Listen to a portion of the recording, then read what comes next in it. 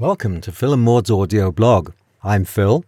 This week, we're talking about how to embrace the differences in your relationships.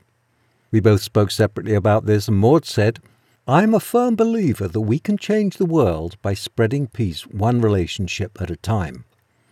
The reason I'm so sure that this works is because I have personal experience that it does. The kind of living peace that Phil and I enjoy has changed the way I relate to everyone else.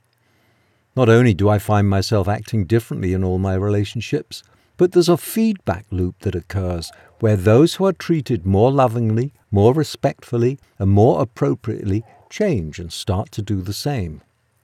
What seems to make a profound difference is the true understanding that we are all unique individuals, and at the same time we are all connected in a familial way.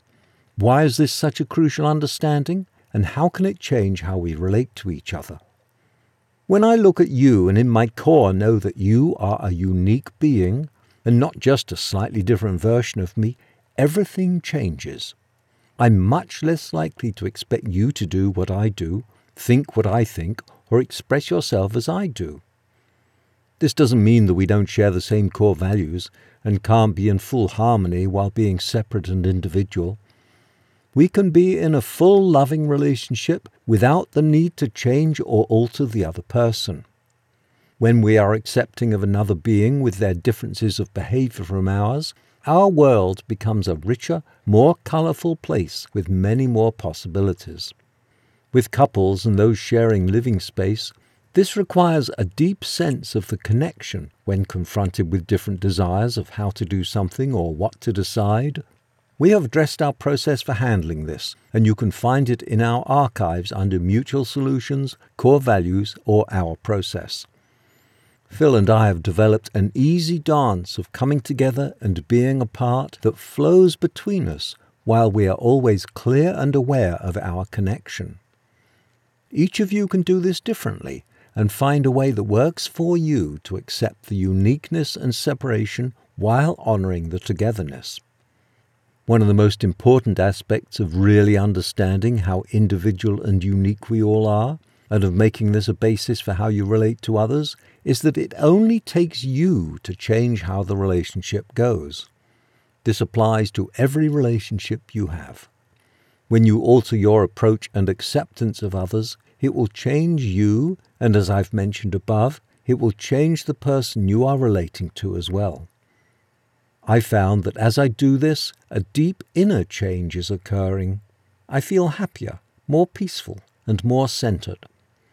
Slowly, the thoughts that I don't really identify with, but that still pass through my mind, are disappearing. I am acting in alignment with my actual values, and the results are that I am at peace with my thoughts and actions. Well, that was Maud on how to embrace differences.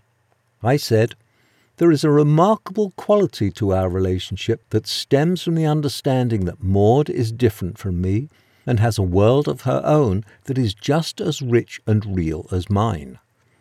Her ideas and experiences and desires are just as real as the ones that I have, and just as valid.